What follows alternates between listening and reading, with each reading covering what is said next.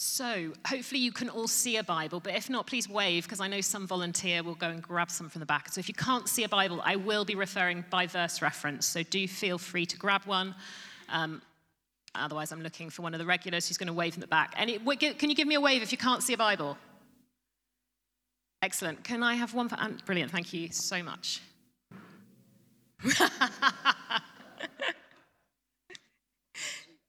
Oh, all right, so I'll tell you what it says, Andrew.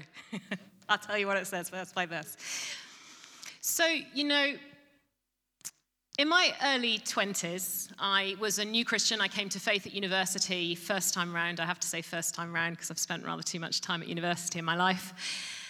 In my early 20s, I expected to change the world in the power of the Spirit because, quite frankly, that's what we were all talking about at that time. It was something I believed that God had said to me that I'd have a part in a revival that would come to this nation. And it wasn't just what I felt God had said to me personally. It was also that at that time, people would prophesy over me. They would share with me what they felt God was saying. And it was like there was a sign in my over my head in the Spirit that I couldn't see that must have said something because they all said the same thing to me. And so as a result, in my early 20s, I had this belief that I was going to be at the forefront of a coming revival in this nation. I also thought, not because God said, but because I was in my early 20s, I also thought this could all happen by the time I was 40, and then I could die. Well, I'm not yet 40, but Jesus doesn't have long. Things have not panned out at this stage in the way that I wondered if they might in my early 20s. In fact, things have been very different. Most of what I'm doing now was never even remotely on my radar to do.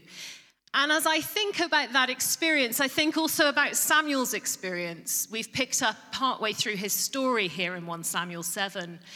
But I wonder whether he had a similar experience and that the number of expectations he had as a result of his early years perhaps didn't pan out on the timescale that he expected. I wonder, in fact, whether for Samuel, in the intervening time before we get to this passage today, he might have thought that the things he believed for were never, ever going to happen. Now, those of you who are part of our regular services here will remember perhaps fairly easily what's in the early parts of 1 Samuel because we've been working through it as part of our Sunday preaching. But we first come across Samuel in 1 Samuel 3. Now, Samuel is a miracle baby. He is born to Hannah. God has this thing in the Bible whereby barren women get pregnant by the word of the Lord and tend to give birth to, often prophets actually, but men and women who turn out to be very significant in the history of God's people. And Samuel is one of these babies. Because he's Hannah's firstborn, because he is the child of promise, Hannah has said to God, I will give him back to you. And so Hannah does this in 1 Samuel 3. She gives him to the care of Eli, who is the chief priest at the time, in the temple that is located at Shiloh. Now, we don't know quite what age Samuel is, but it's after he's weaned. And in the Jewish tradition at this time, that would have been 3 or 4 years old. So Samuel, from the age of 3 or 4, lives in the temple at Shiloh. He sleeps there. He sleeps alone in the temple. We know that he grows up learning the ways of God from Eli and from his sons. Sometimes he learns through virtue of the fact that Eli and his sons don't give the best of examples. But equally, he would have learned the practice of sacrifice, the practice of prayer from the fact that this is what Eli and his sons were doing continuously. Samuel would have learned what it was to follow God in this time. Now, also, he slept in the temple, as I said. Now, in the temple at this time was something called the Ark of the Covenant. The Ark of the Covenant was on the face of it just a box. But for the Jewish people at this time in the Old Testament, the Ark of the Covenant was so much more than a box. The Ark of the Covenant was the presence of God on earth. This is where God is located. So the Ark of the Covenant is in the temple at Shiloh. And Samuel gets to sleep in the temple near to the Ark. Samuel is as close to the presence of God as you can get. So Samuel in these early days would have learned what it looked like to walk with God. He would have learned what it looked like to practice holiness. We know also from those early chapters that he establishes a reputation for having the word of the Lord. This is a young prophet in the making at a time in Israel when nearly nobody is hearing God's word. Samuel is the chosen one. Chapter 3, verse 20 tells us that he becomes established as a prophet before the Lord, and by chapter 4, verse 1, his word is coming to all Israel.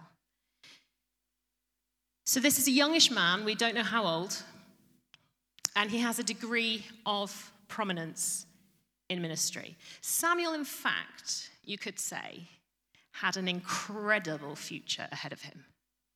If you were going to tip anybody for success, it would have been Samuel. This child of a barren woman, this miracle baby, this child of promise, this child who's grown up in the temple as close as possible to the ways of the high priest, as close as possible to the presence of God. This lad has success, future success written all over him. Now, I want to bet that you might know some people like that. We see them in the local church sometimes. They are the people who get all the opportunities all of the time. Or perhaps you see them at school. They are the people who everybody likes, even the teachers like. They are just totally likable, so you can't even hate them because that would just be a bit odd. They just have like magic dust sprinkled over them. Or the people you work with. You know the ones who just get promotion after promotion after promotion? Or maybe it's your neighbors. They seem to have the magic dust. Just everything goes well for them. You look out of your window and you think, I know I'm not supposed to covet, but I do quite like the way they've done their house, and I definitely want their car. There are people, aren't there, who have this magic dust. Maybe it's young politicians who are rising up the ranks really fast, or in my world as an academic, it's young academics who are publishing so fast that you think, do you even have time to think between all those words that you're writing? In every walk of life, I think we can identify people who seem to have that kind of magic dust. And it would have been a little bit like Samuel was. In the church, perhaps it's young worship leaders, it's young preachers who we put on bigger and bigger stages and we start celebrating them. Whoever those people are, you know who they are. You can tell they've got the magic dust. And what's more, if you've been around an evangelical charismatic church for any length of time, you've probably had this stuff proclaimed over you too. You've probably had people coming to lay a hand on you, to pray for you, to prophesy, and they will tell you that you are called to greatness in your generation. You are called to change the world with Jesus at the center. And as a result, many of us are expecting success. We are expecting success, whether that's in a kind of spiritual sense, whether that's in a professional sense, whether that's in a relational sense. Often we expect it to involve platforms or professional success or financial success. You know, we expect it to look like something. And I imagine that I'm not the only one who also thought that it would all happen pretty much immediately.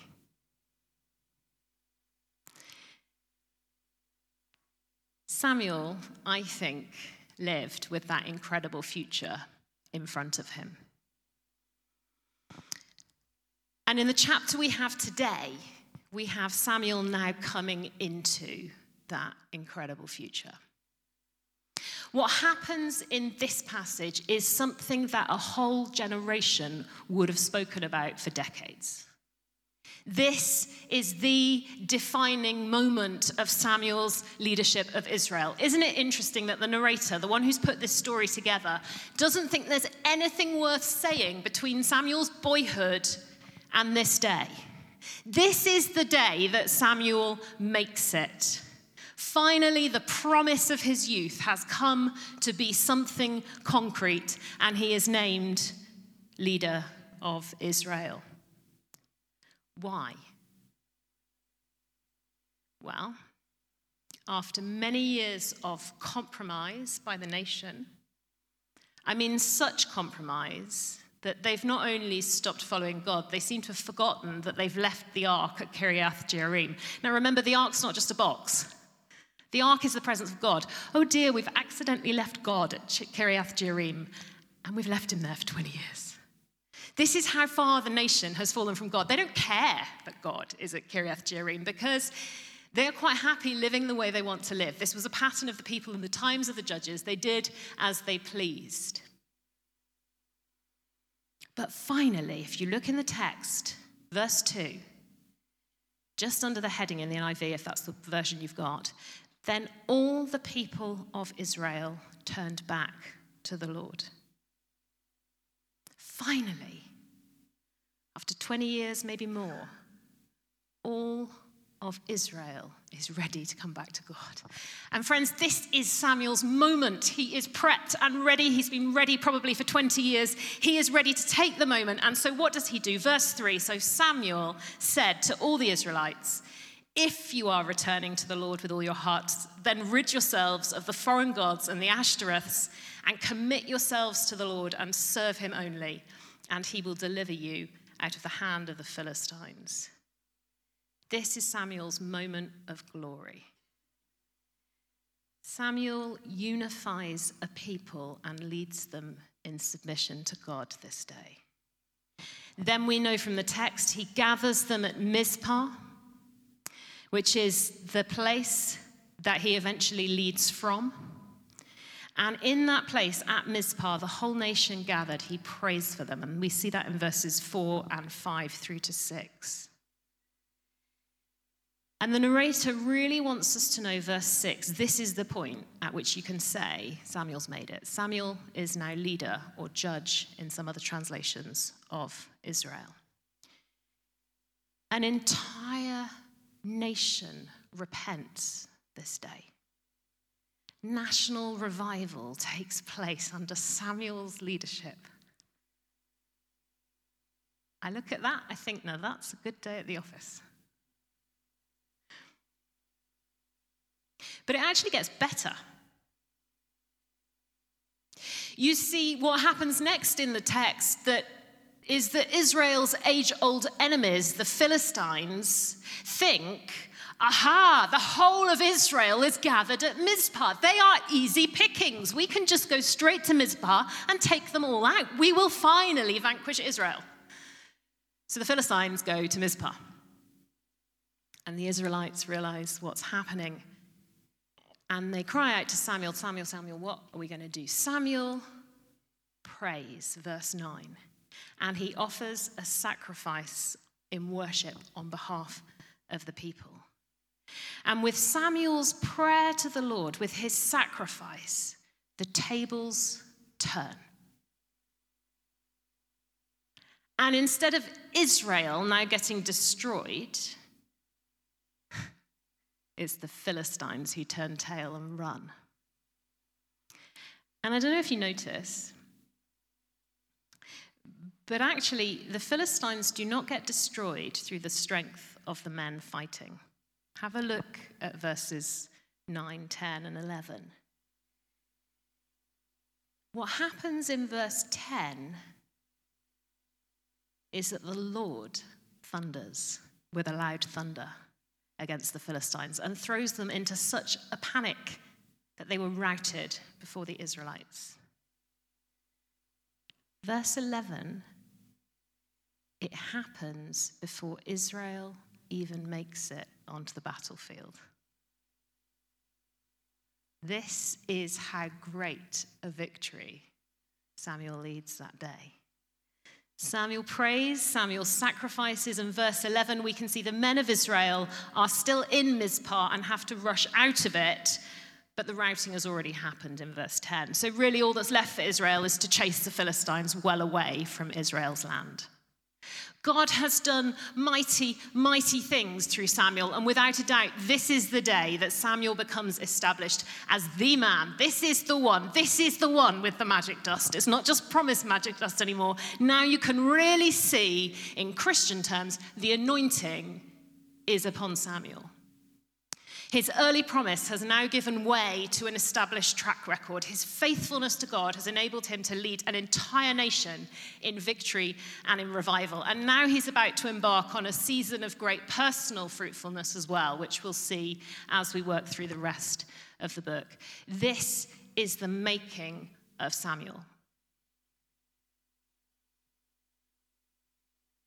But did you notice how long it took him to get there?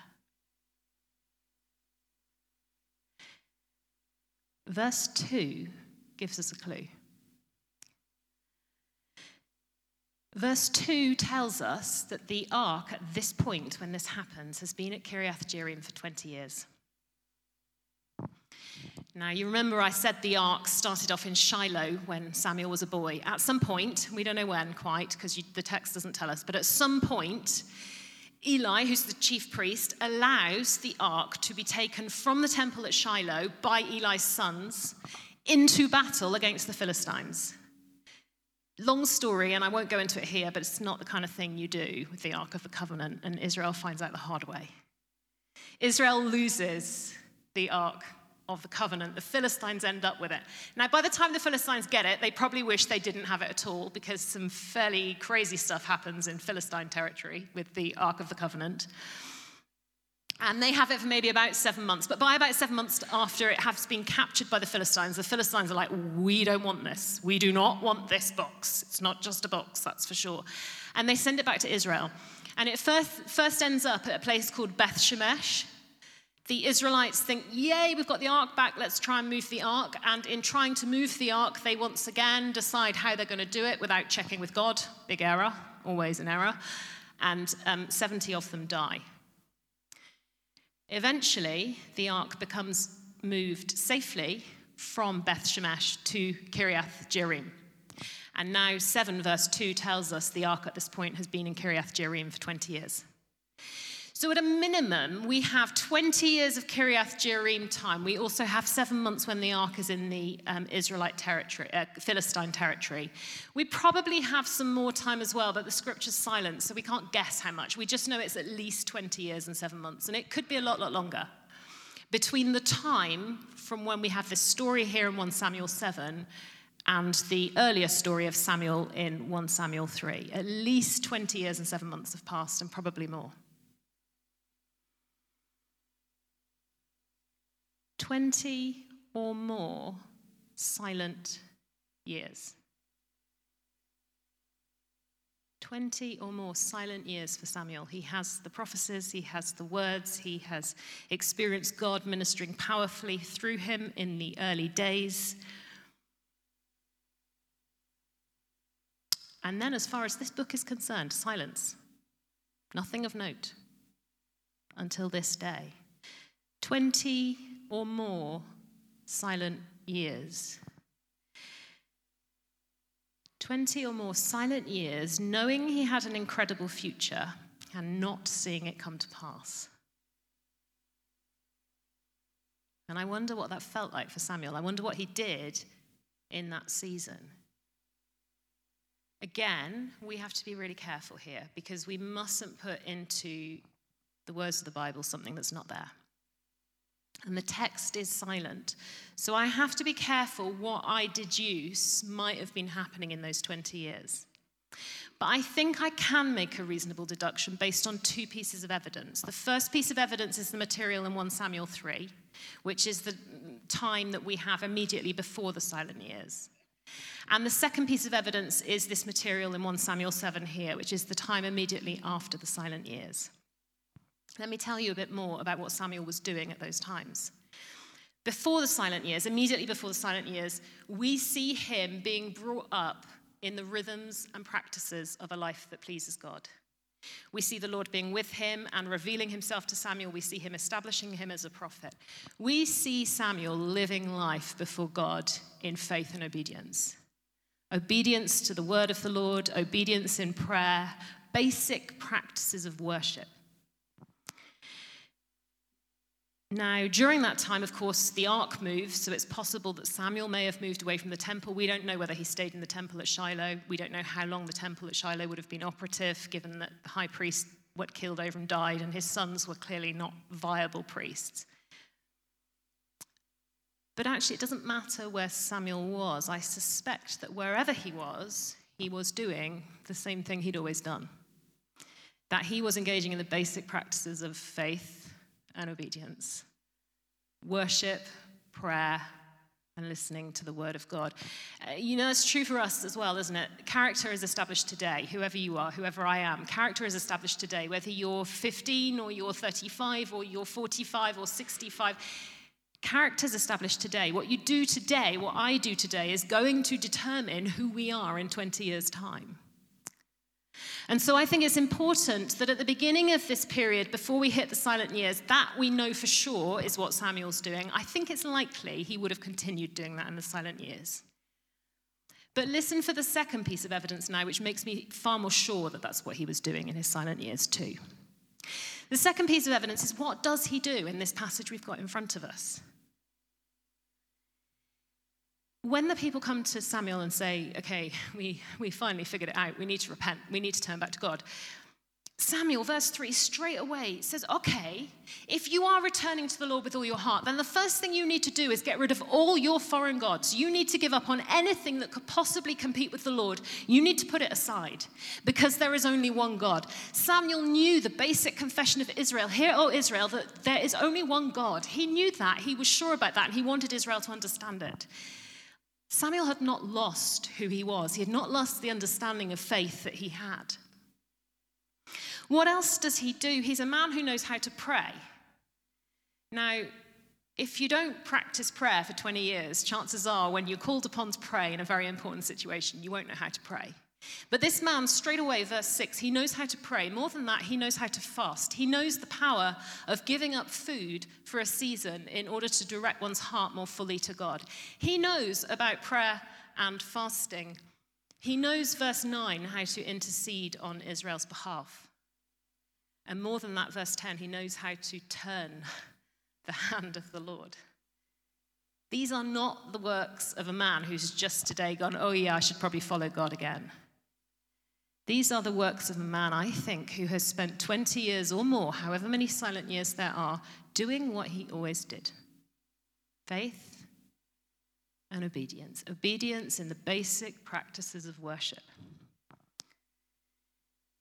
So those two pieces of evidence cannot be conclusive about those silent years, because we can't speak where the text is silent. But I think we can conclude it is most likely that this is what Samuel was doing. In Samuel's silent years, in Samuel's years when he knew the promises and nothing was happening. Have you had that experience with God? Where you know the promises and absolutely nothing is happening, and you're like, God, are you even there? Did I dream that stuff? For me, personally, if I didn't have some of that stuff journaled, I'd conclude, yes, I definitely dreamt that stuff. But what did Samuel do in that season, with that tension of the not yet being all that he knew? He submitted to the silence. He submitted in humility. Not only did he submit to God's refusal to raise him up, he also was committed to faith and obedience in basic practices of worship. Now, just knowing how life works might not be unreasonable to think that in those years there would have been a number of other rising stars. Young people covered in the magic dust or the anointing, if we're being very Christian about it. You know what I mean. For whom everything was seeming to go right. And I wonder whether Samuel would have watched them and thought, I had the promises. But Samuel obviously decides to stay submitted to the silence and committed to faith and obedience. Submitted and committed. And as I think about this, I'm aware of the ways in which it might speak to us. Many of us will find ourselves right now in what feel like silent years. God has not done yet what we felt he said he would do. Other people seem to be getting all the success and we're not. Others of us, no, we're not in the silent years. We're in the early days. We're in the days of promise. We're in the days when people prophesy the great stuff over us and we're so excited because Jesus is going to change a generation through us. And we think the silent years are never going to come. Actually, I can promise silent years are part of the Christian life. Even Jesus had them.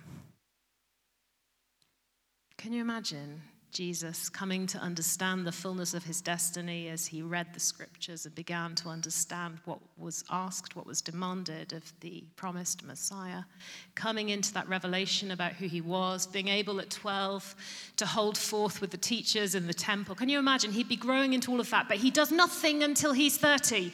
Nothing of any import in his ministry. There are a lot of silent years even that Jesus had. So whether we experience our silent years now or not, chances are we will experience those silent years. And the question for you, the question for me is, okay, in those silent years, either right now or those silent years for which I'm trying to prepare myself, what will I do?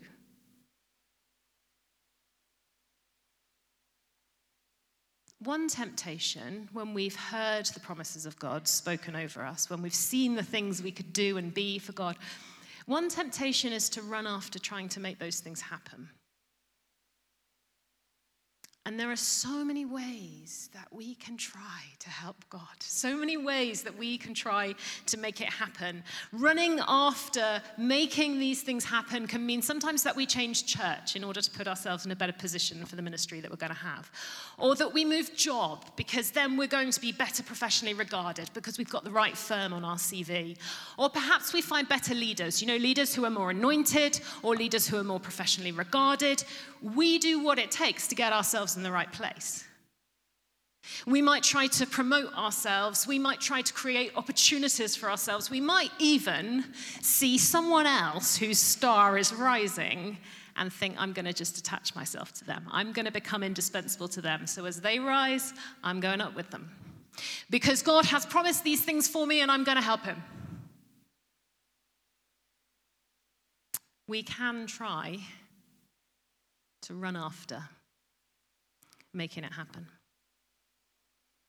Or we can do what I think it's fair to say Samuel did.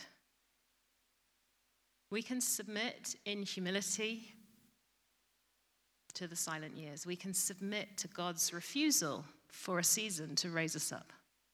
And we can submit to God for as long as it takes. Whether that's 20 years or whether that's 60 years or whether in fact that's the whole of our lives. We can do that because we know we have this promise that one day all promises will be fulfilled in him. It might not be this side of death.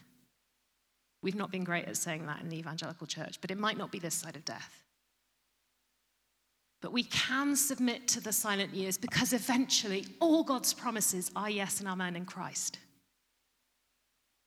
We can submit in humility to the silence and we can commit to faith and obedience. Faith that God is good, that God is sovereign, that he has a purpose, and obedience to his commands, to his word. We can continue in obedience, in prayer, in worship, the basic things that constitute a life of obedience before him.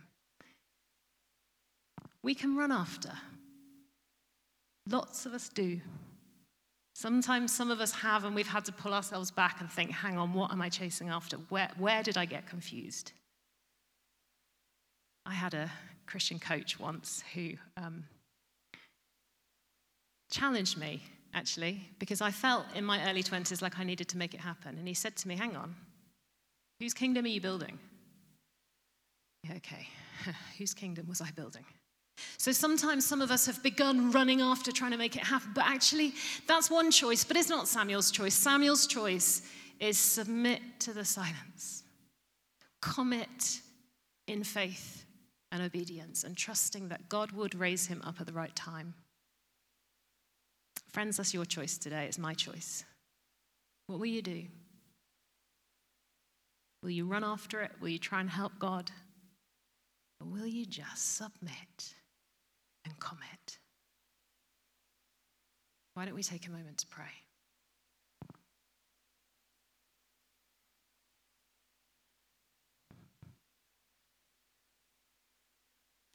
Father, we confess that so often we stand guilty of trying to make stuff happen so that our own kingdom is built.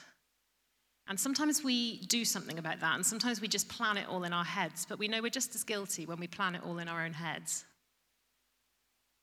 Please release us from the feeling of needing to establish our own success. Please forgive us where we have sought to establish our own success.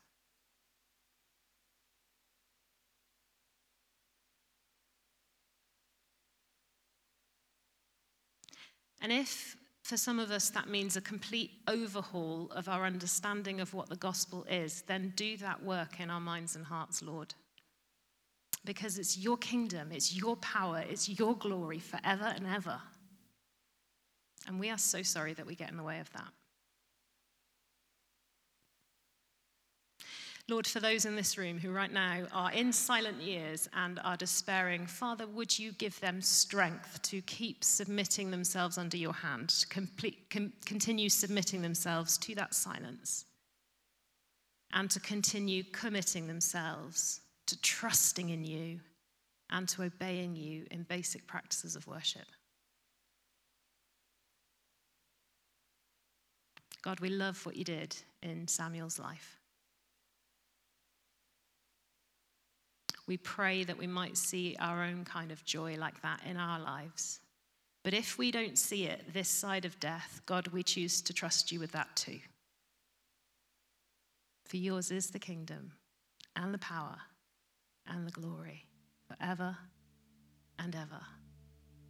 Amen.